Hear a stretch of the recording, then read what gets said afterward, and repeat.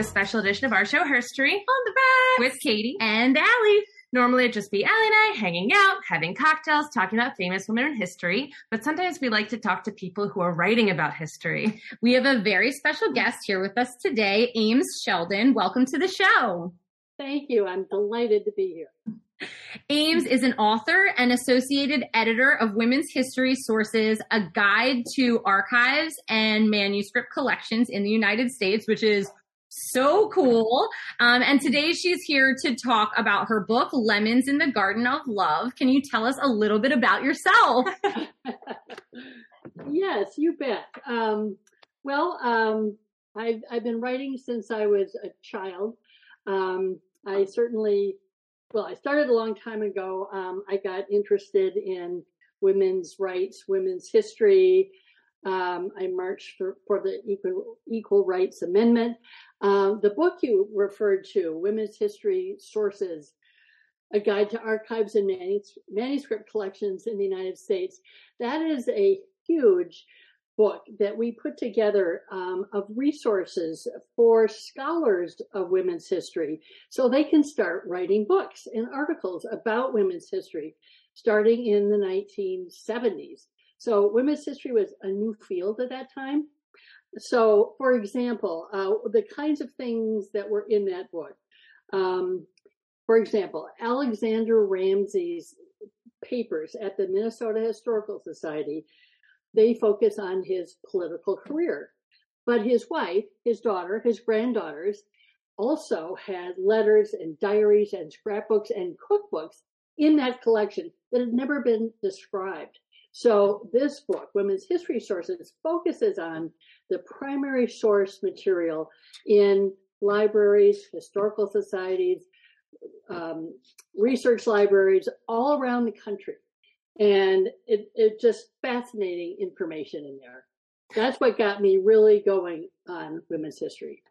Perfect. I mean, it sounds like a great resource. I love that. It is. Yeah, it is great. Good. All right. Well, before we get into your book, we have a cocktail that we made for it. It's obviously called Lemons in the Garden of Love. So obviously it has lemon in it. So basically, in the bottom of a cocktail shaker, you muddle basil, and sugar and lemon together, and then you put in equal parts of bourbon and limoncello, and you shake that all up, and you pour it into a glass, and you garnish with basil. So cheers. Cheers to you. Thank you. That sounds delicious. So good. Yeah, and we'll send you the recipe and all that online. I would love that. Yeah. Okay, so let's start with your book. I want to set the scene for the time and place. We'll get to characters and how you're related to that in a minute. But can you tell us, where and when does Lemons in the Garden of Love take place, and what was it like for women during that time? Yeah, so the book, Lemons in the Garden of Love, starts with a graduate student in women's history at the University of Minnesota. Her name is Cassie Lyman, and she is on her way to her sister's shotgun wedding in Massachusetts, though she lives in Minnesota. And on the way to this wedding, she stops at Smith College and looks into the material at the Sophia Smith collection because she's looking for a dissertation topic. And she discovers material there, papers there, that were belonged to Kate Easton, the founder of the Birth Control League of Massachusetts in 1916. And she thinks, oh, maybe I found my subject for my dissertation here. So she continues on to the wedding. And while she spends the weekend during the wedding with her family, she learns that she's actually related to this woman, though she'd never heard of her. And why not? Well, there are reasons. Anyway, so Cassie Lyman is, she's a 1977 woman. She is married. She's married for 3 years. She's a fairly traditional woman, but things are changing for her. She is part of a consciousness raising group, and her expectations about herself and her husband are starting to change. her family, her mother, her grandmother, her aunts, all those folks are fairly conservative and traditional, but Cassie is starting to change. Mm-hmm. Now, her relative, Kate Easton, she's from the 1910s. And so her life is very different. She too is married, but she's very politically active. She doesn't have children. She becomes involved in the suffrage movement and is a cartoonist of suffrage cartoons. It's really interesting. President Taft wrote in the Saturday Evening Post about one of her cartoons. It's a man holding a lifesaver, saying "Votes for Women," standing on a dock over water, and he's saying, "When all the women want it, I will throw it to them." The anti-suffrage woman sitting on the stool nearby says, "We don't need it." Yeah. And in the water down below are images of disease, a sweatshop, white slavery, filth. When women couldn't vote, they had very little impact on laws, on changes like that. So President Taft wrote, "The implications from such a cartoon are so absurd and unjust to opponents of suffrage that they ought not to aid the cause. On the whole, it is fair to say the immediate enfranchisement of women will increase the proportion of the hysterical element of the electorate." So that's actually accurate. I mean, because it's based on a real woman, which we can get into. Yeah, absolutely. So Kate Easton is the kind of woman in the past who is based off of Blanche Ames, correct? So I'm guessing that's where you get your first name from. Exactly. Yeah. So can you tell us a little bit about her? And did you kind of have a similar journey of finding out that you were related to this very important person? I did have a similar journey, actually. Yeah. So while I was working on women's history sources, I discovered an Ames family collection at Smith College. And so when I could get to Massachusetts, I went and started reading about her and examining all this material.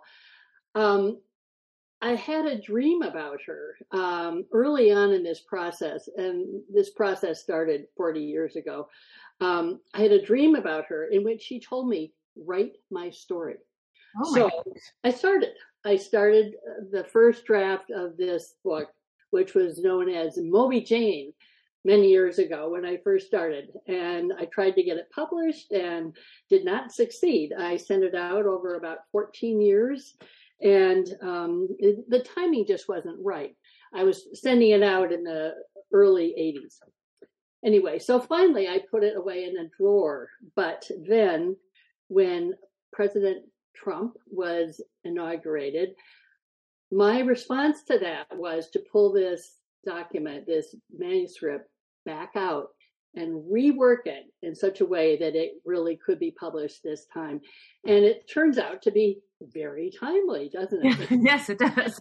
Yes, because one of the things that your great aunt did is she co-founded the Birth Control League of Massachusetts. Is that correct? That is correct. She did. Yep. So the story is both her is based on Blanche's story, and then Cassie's story is sort of based on mine, but it is fiction. And Blanche's story shows up in diaries and letters, and actually I made up all those, all the diaries, but based on historically accurate information. So there are two stories that parallel, and the two different characters end up coming together, and sort of their lives start to parallel each other over time, over the course of the novel. Mm-hmm. And did you have any pushback from family members when you said, "I want to write about this woman"? Like, were people in your family like, "That's a secret part of our history that we don't talk about"? I didn't even tell my family for a long time. Though a few family members who were interested in both birth control and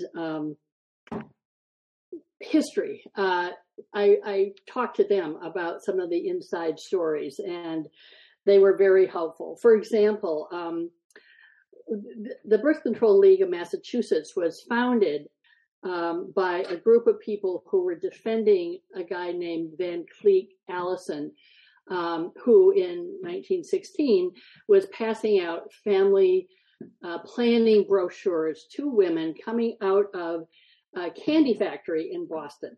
And he was arrested. So a bunch of women got together, including Blanche Ames, to form a committee to defend him. And then they ended up organizing the Birth Control League of Massachusetts. About 6 months later, when he was convicted and sent to prison for 3 years, Blanche was so angry that she went out on Commonwealth Avenue with a penis that she had carved out of wood. And thank goodness it wasn't a real one. That was great. How do you use a condom? So, I mean, what did these years leading up to Roe v. Wade teach us about women in the U.S. and about the present movement with what we have to deal with now? Boy, I mean, it's taken so long. It took 100 years to get birth control legalized throughout this country. I mean, it was the mid to late 60s when it was finally legalized. Massachusetts was the last state, which is surprising given how blue people consider Massachusetts today. Well, I mean, they had to be very active, become activists to get birth control legalized. And of course, the same thing happened with Roe v. Wade.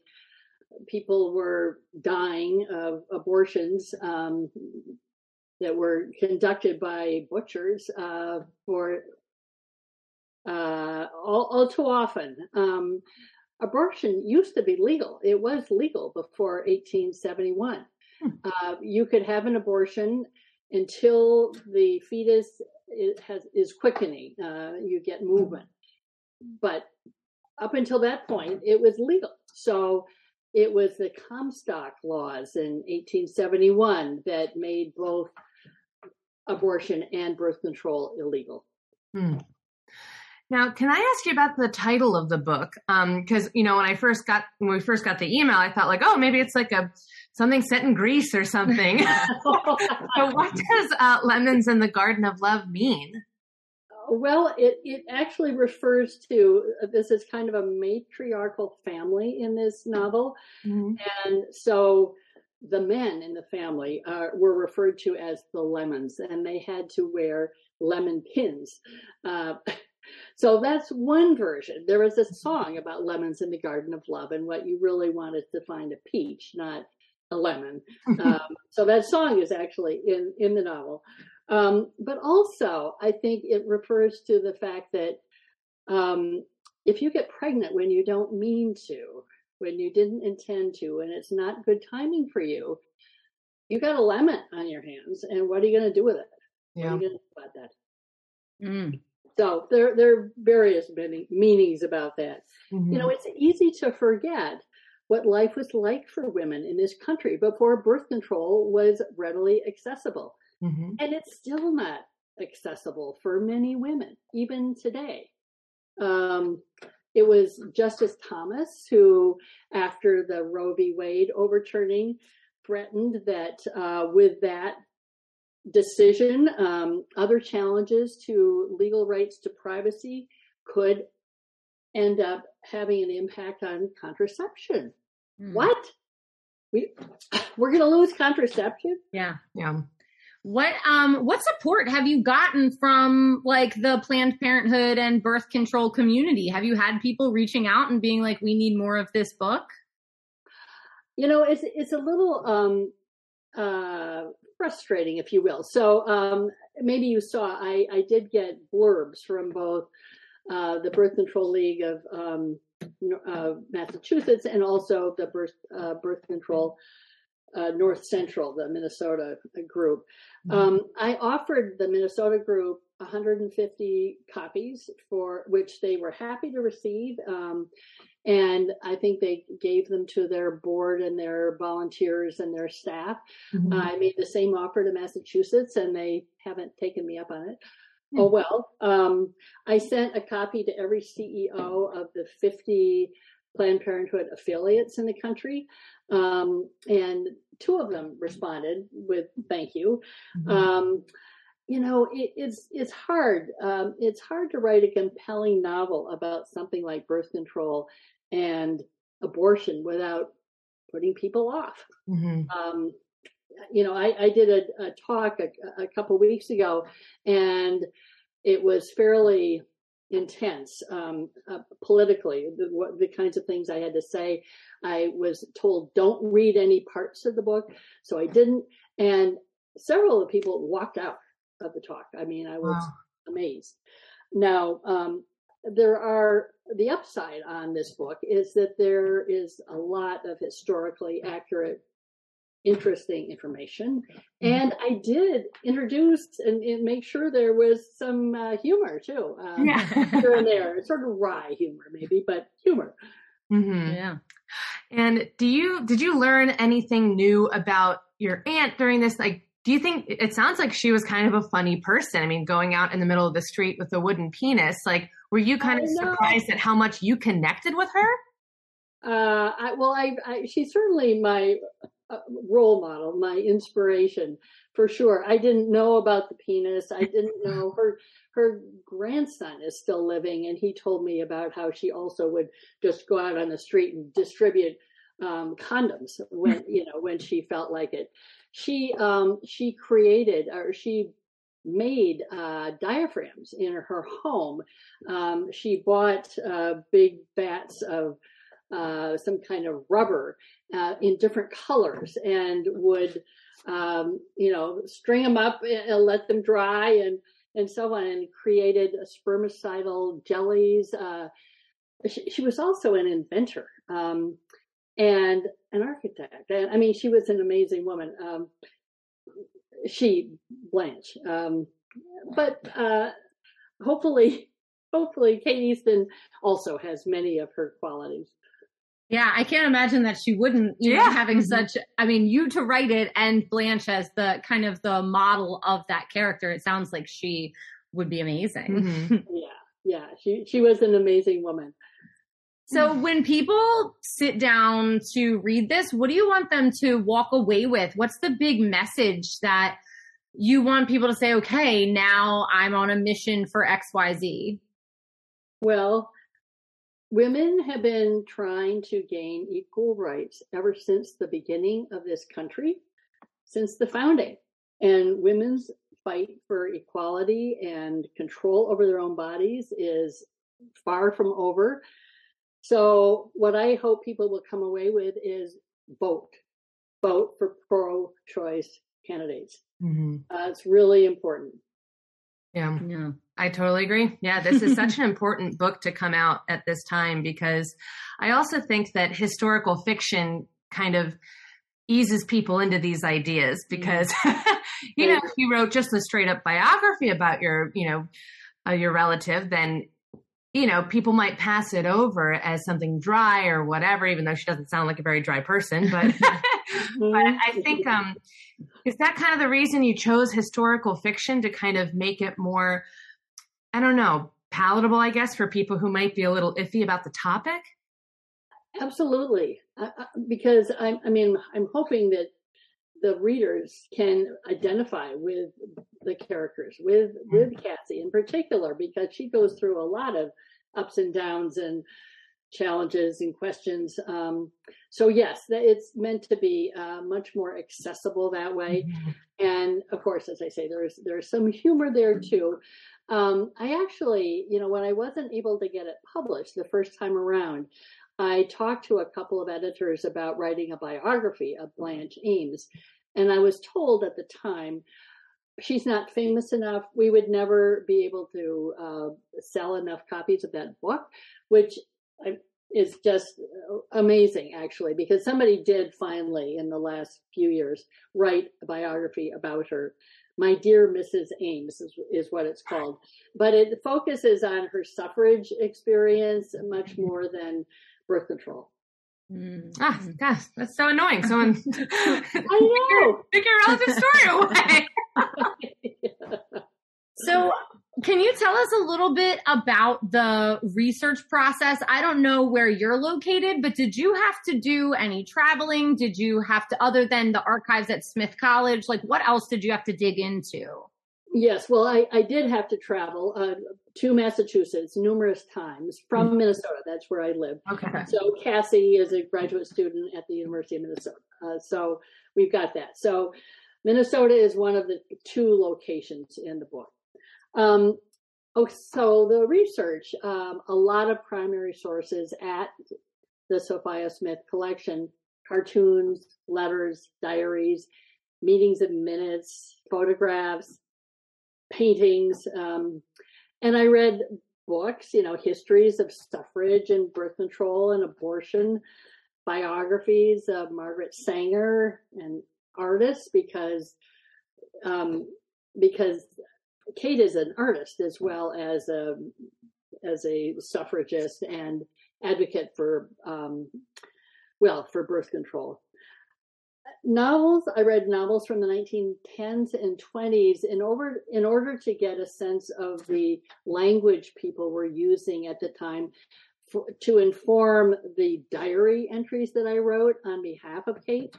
And then novels from the 1970s, like Fear of Flying, The Women's Room, books that were so relevant at that time and meaningful. Ms. magazines, songs from the 70s, hairstyles, that's Googling, hairstyles and clothing from the 70s to have my characters be appropriate. So, yeah, lots and lots of research. I really enjoy research.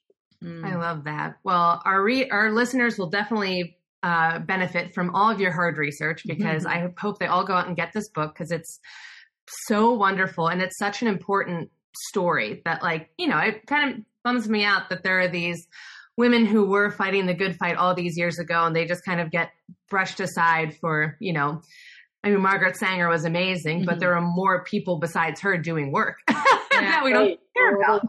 All over the country, yeah. Yeah. I think the book, too, sends a really great message of the multi-generational fight. To have a book that's written about somebody in the 70s reaching back to suffrage, but then it's being published now. That's 3 generations worth of women being like, or 3, 4, 5. Yeah. Like, we're ready to go. Like, let's get our boxing gloves on. I mean, we're still fighting. It's unreal. Thank you. That's a really nice point. Yes, it does include all those generations.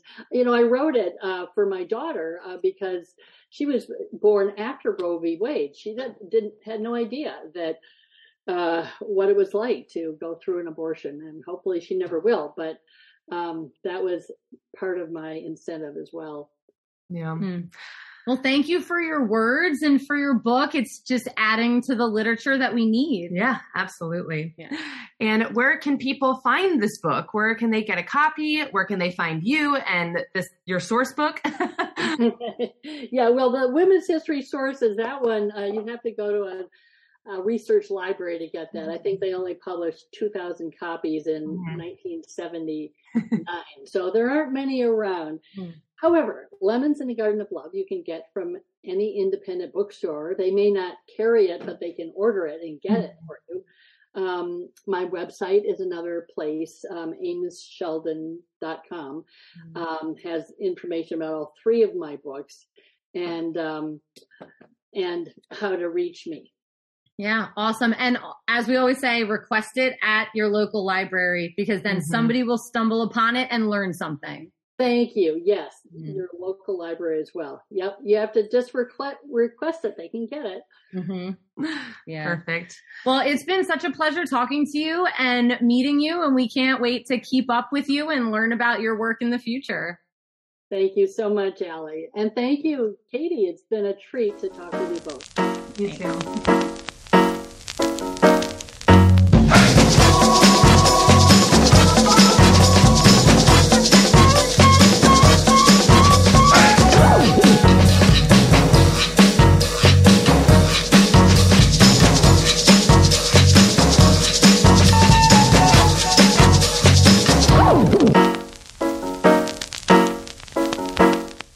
listening to Her Story on the Rocks. We are independently produced by 1986 Entertainment and proudly recorded in Baltimore, Maryland. If there's a woman in history you would like us to cover, you can email us at herstoryontheRocks@gmail.com. You can also message us on Twitter or Instagram. We post all of our cocktail recipes on Tuesdays so that you can go get all the supplies you need and drink along with us.